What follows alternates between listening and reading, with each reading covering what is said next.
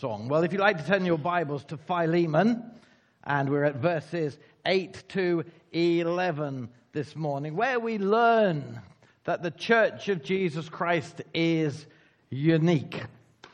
Now, here is a picture of Stephen Lungu. Has anyone heard Stephen Lungu give his story?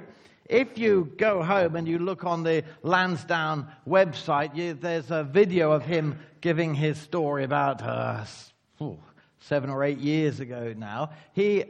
Sorry, it's not a better picture of him, but he was born 17 years before I was born.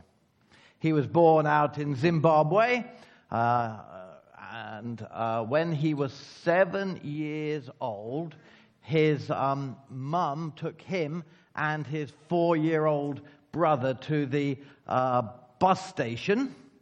At the bus station, she said to Stephen, "Look after your little brother until I come back." And then she went away and never came back. She actually just went into a bar and got a drink and just watched to see what would happen to her 2 children. Stephen was left there for hours and hours with his little brother. It was horrendous. Grew up on the streets with anger, hatred to his mum filling his heart. So hostile, working for pennies for rich white people. Not only hating now his mother, and hating the world around him, but hating the white people. He joined a gang called the Black Shadows, and he was a thug that led a group of thugs in the Black Shadows. And one day it was his job to get this group of people to go and bomb a Christian meeting in a tent meeting just on the outskirts of Harare. He went there with these petrol bombs that they had made, and they were all around there, and they said, "Let's do it all at once, wait till I give the word." And he thought, when would be the right time to throw these petrol bombs at the crowd of people in this tent meeting? And a girl got up to sing, and she was a very pretty girl. And so he thought, well, I'll wait till she finishes singing. And she introduced her song by saying that Jesus Christ had become her Savior, and he had changed everything. And then she sang about this. As Stephen Lungu was listening, he felt more and more unclean. He didn't give the command to them to throw the petrol bombs. And after the girl started singing, the preacher got up and started preaching. And he still didn't get them to throw the bombs. And they wondered what had happened. And then he said, "I need to meet this Jesus." And so he started to walk to the front to see the minister. And of course, he had his petrol bombs with him. So the stewards tried to stop him. The others thought this was the command to start throwing the bombs. But he got down on his knees with the preacher. And he said, "Lord, I can't read and I can't write. My family don't want me. I've got nothing. Please take me. Forgive me my sin. Please take me." And as he left that meeting, as people were screaming, shouting, petrol bombs being thrown, he was stepping over people to leave. He went back to where he slept. He just slept rough under a bridge in the dust, the sand, with a gun under his head. And he said he went to sleep in exactly the same place, but a totally different person. He got up the next day and started telling people about the difference that Jesus Christ had made for him. And his life has gone on. That was 1962. He's still preaching the gospel around the world today. His life transformed by Jesus Christ. From angry, hostile terrorist to a preacher of the gospel. But that shouldn't surprise us, because that's what happened to Onesimus, wasn't it? Onesimus was the slave. He was this runaway slave. He had all the hurt and bitterness of having been kidnapped as a child. What abuse he knew in the slave markets until he was in Philemon's house, and then he was still a slave growing up and so hostile to the world around him. And he ran away, and he ends up meeting the Apostle Paul and being converted. Life transformed. Doesn't surprise us. That's what happened to the Apostle Paul 25 years before he met Onesimus. He was an angry man, so hostile against God and so hostile against the gospel. And Jesus Christ met him on the Damascus Road, and his life was transformed. And this is what happens to everybody who is converted. Maybe not as spectacularly, maybe not as dramatically, but just as truly.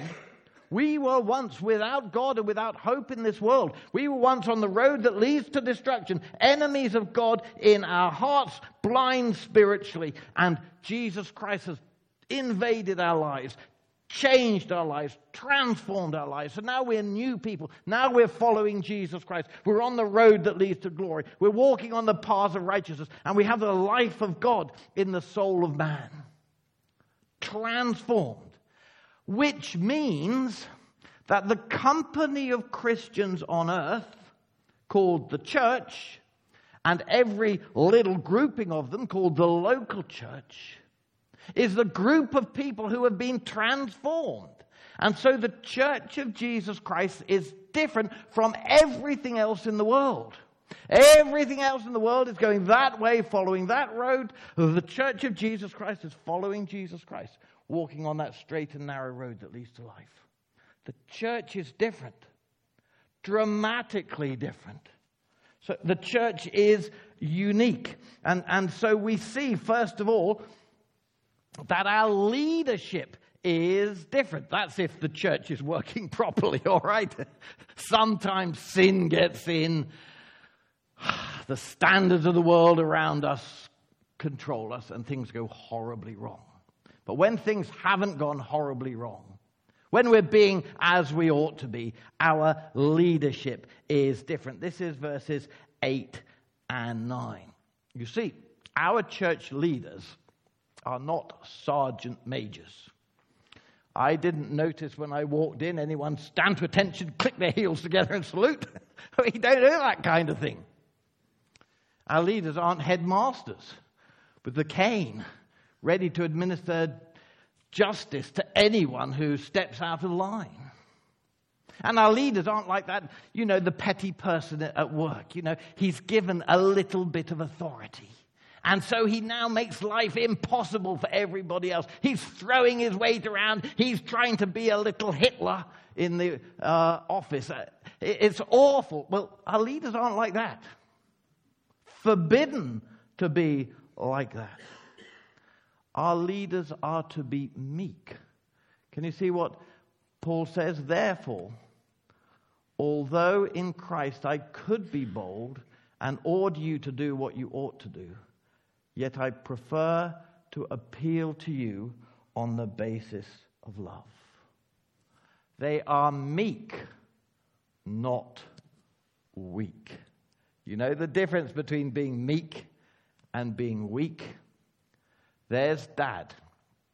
He's in the front room with his 4-year-old son.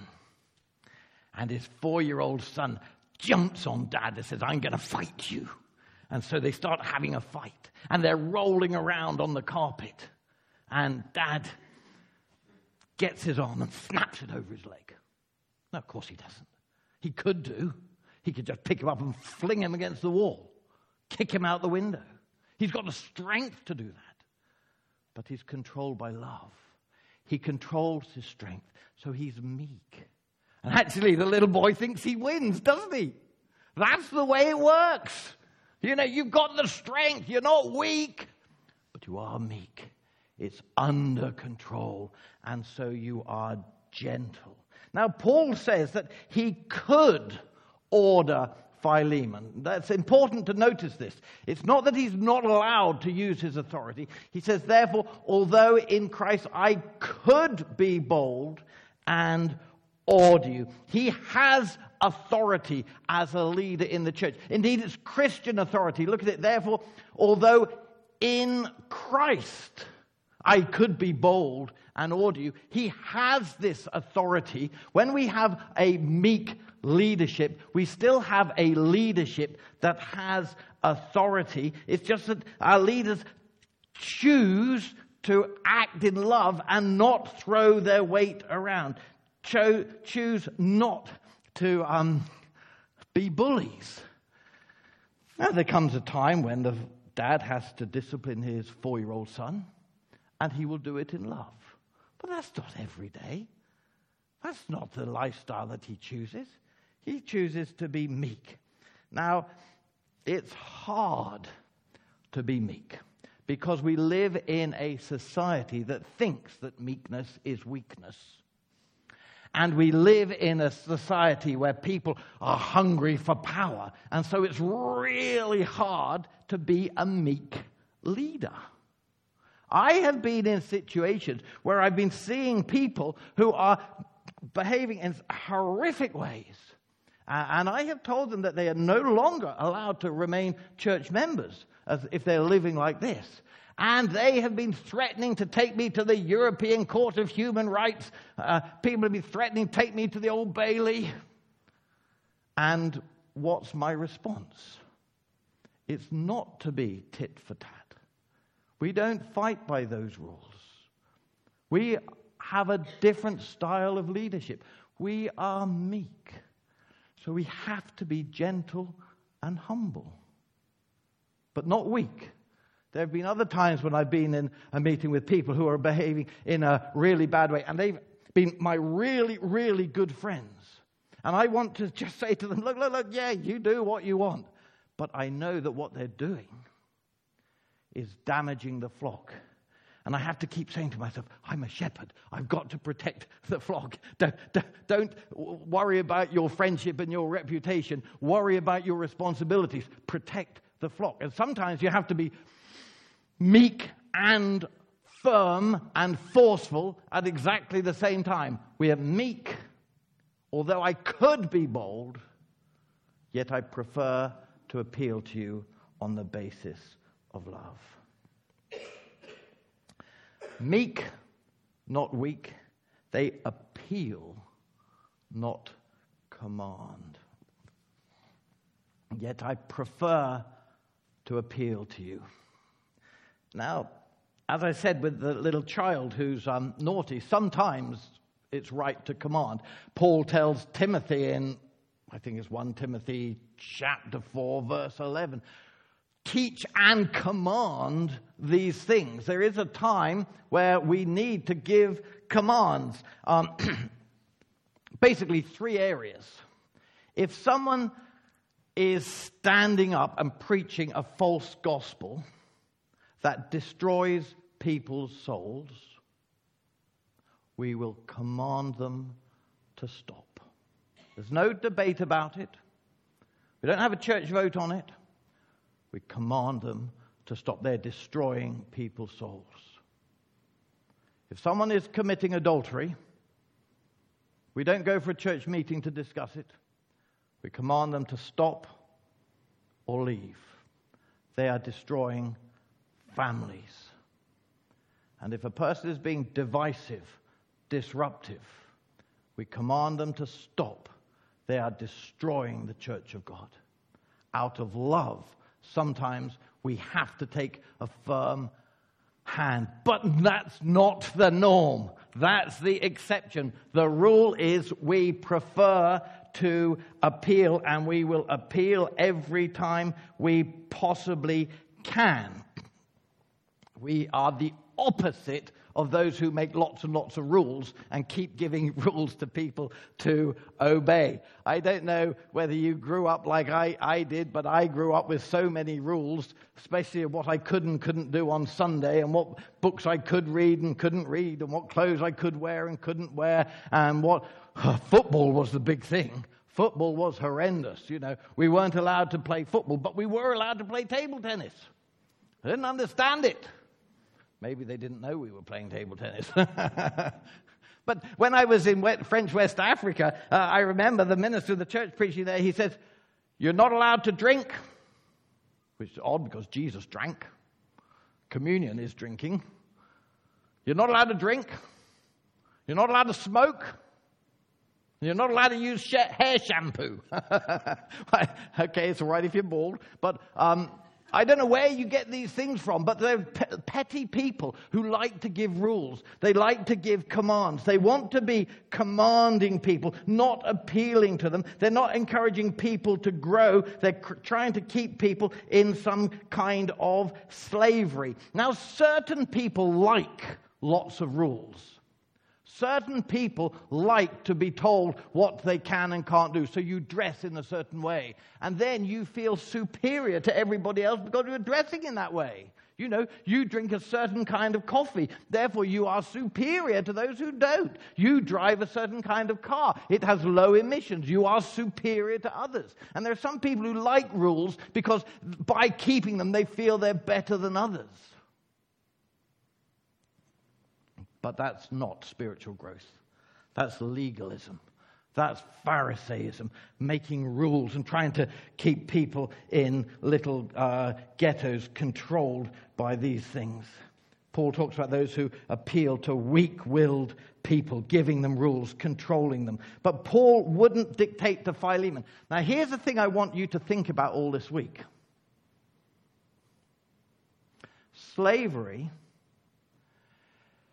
is one of the great horrors of the world.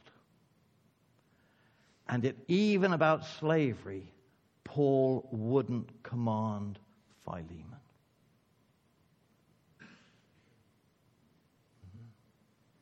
Yeah, leaders urge, they appeal, they exhort, they plead, but they don't bully. Do you know what Paul says in 2 Timothy chapter 2, verse 24? And the Lord's servant must not quarrel. Instead, he must be kind to everyone, able to teach, not resentful. Those who oppose him, he must gently instruct, in the hope that God will give them repentance, leading them to a knowledge of the truth, and that they will come to their senses and escape from the trap of the devil who has taken them captive to do his will. Even these people who have been taken captive by the devil to do the devil's will, and he's to instruct them gently. Isn't this different to the world? It's different to anything else we know about. And not only do they appeal, not command, but they act, our leaders act in love. Yet I prefer to appeal to you on the basis of love. There's no threats. He doesn't say, Philemon, if you don't do this, then you know what the consequences will be. No threats, no intimidation. That's what Caesar does. That's what Pontius Pilate does. That's what Donald Trump does. We're to be like Jesus Christ. So we saw last week, gentle and humble of heart. This is how healthy leaders function. This is why you need to pray for your leaders. Because this won't happen naturally. This will only happen supernaturally. And this is why in areas where we are leaders, we have to get down on our knees and examine ourselves and keep praying that we might reflect the beauty of Jesus Christ in this community. Because this is what godly leadership is to be like. Different. Not only is our leadership different, but also as a church, our following of our leaders is different. Verses 8 and 9. The whole membership, the whole family of Jesus Christ is different from everything else in this world. Not just our leadership is different. It's not that we have a different kind of leadership, but we all follow just as the world does. No, we have a different kind of leadership that leads in a certain way, and we have a different kind of following that leads in a certain way. We see, first of all, in verse 8, that we follow by different standards. This is again interesting, because Paul says to Philemon, although in Christ I could be bold and order you to do what you ought to do. Philemon knows what he ought to do. How does he know what he ought to do? Society tells you what you ought to do with a runaway slave. With a runaway slave, you brand him on the face. You put a collar around him, a metal collar, in which you have inscribed your address, telling anyone who sees him to bring him back. You whip him savagely. You make him work down the mines where he's going to die. You have him crucified. That's what you do with runaway slaves. You don't let them get away with it, because if you let one get away with it, what's the others going to do? When you have runaway slaves, you deal with them. That's what society says. And yet Paul says to Philemon, you know what you ought to do. He knows that he follows different standards. He follows gospel standards that forgive sinners. The prodigal son is welcomed back. Jesus Christ suffered so that we don't bear the punishment of our sins. We know what we ought to do, and it's not what society says. It's what Jesus Christ says. When I was after school, before I went to college, I spent some time working on the factory floor. I did nights, and there was a Christian lad there. It's always nice when you have another Christian with you to work. And a guy came in drunk, and the Christian guy had to tell him that he was doing his job badly. And the drunk just started beating him up, smashing him in the face, knocking him over, jumping on top of him. And the Christian guy didn't fight back. Indeed, when they pulled the drunk off him, the Christian guy was on the phone to the manager saying that this guy has a bad week and everything, and making sure the guy didn't lose his job. The next day in the factory, there were those who said, oh, he's a wimp. Oh, if it was me, the whole factory would have been, demolished. Others wanted to know what the gospel was. It was a great opportunity to witness, because he acted on the factory floor by Christian standards. It's not easy. And sometimes it's not easy to know what the Christian standards are. When I finished working at Lansdowne, and I was getting no wage, yet I was going out preaching on Sundays. Now, churches would give me some money. Did I have to declare that? Was that taxable? So I rang up the tax office, because I didn't want to be arrested for fiddling my taxes. Didn't want to have to pay them, but and they told me, it's very difficult. If it's a one-off gift, then you don't have to pay. If it's a regular, monthly, then you have to declare it as an income. But we have to not be like the society around us. We follow different standards.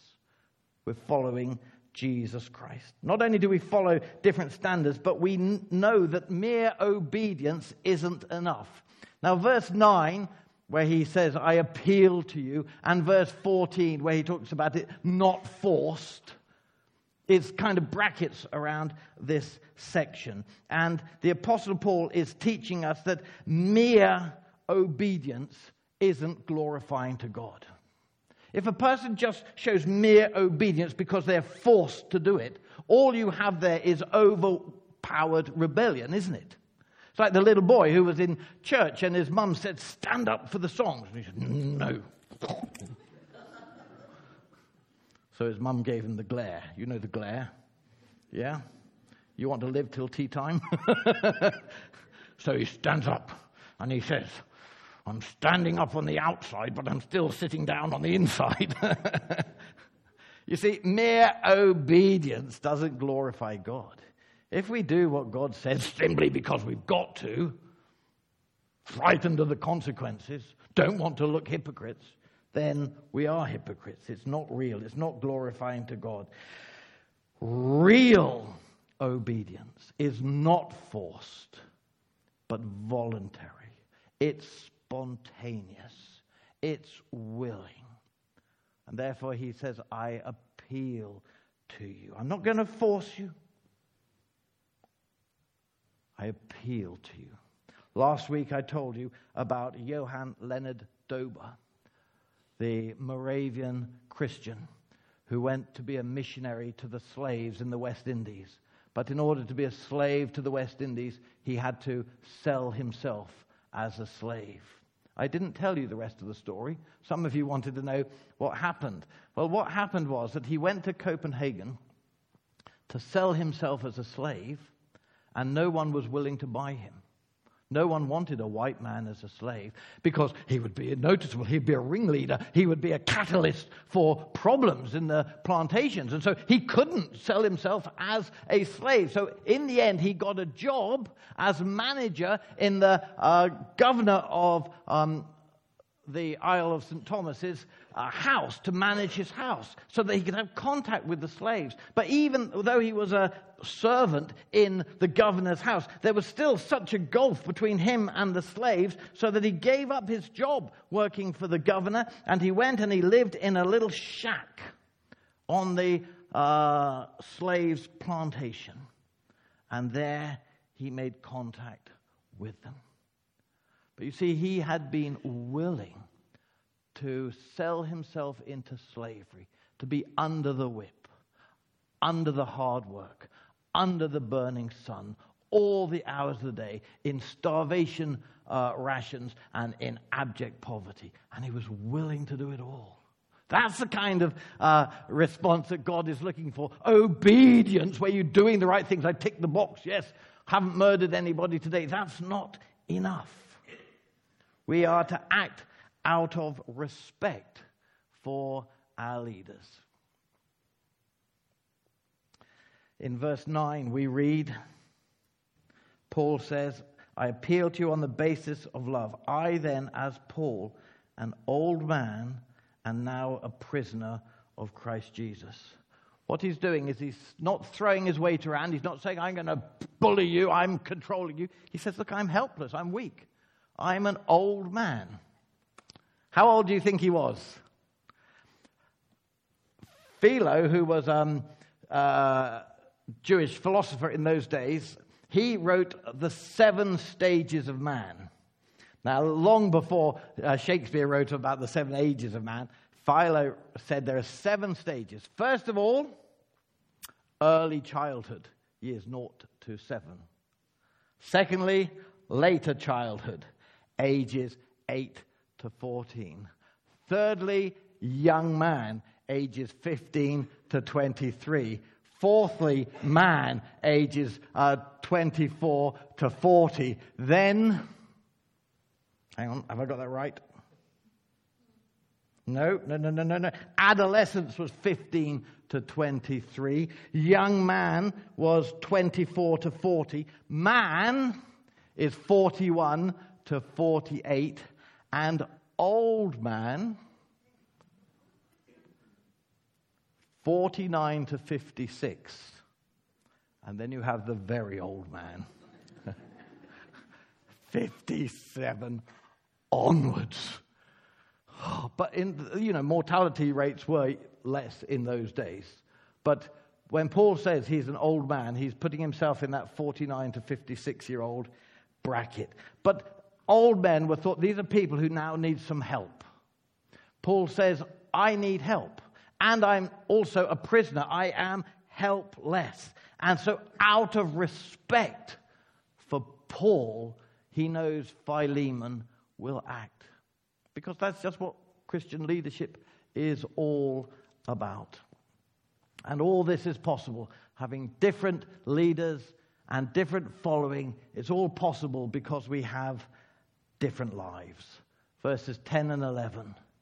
Paul says, I appeal to you for my son Onesimus, who became my son while he was in chains. We have been converted. We have been justified. There was a terrific battle for Onesimus' soul. He wouldn't have been in prison. He would have met friends of Paul who had brought him to the prison to listen to Paul. And Paul will tell him about the God who created him and who his heart is restless until he finds peace with. About Jesus Christ who's come to rescue him and has died in his place. And how he needs to respond in repenting of his sin and trusting in Jesus Christ. And it comes to that point where Onesimus, he commits his life to following Jesus Christ. And it's all been a big struggle. Paul says he became my son. It's as if I gave birth to him. It's been a labor.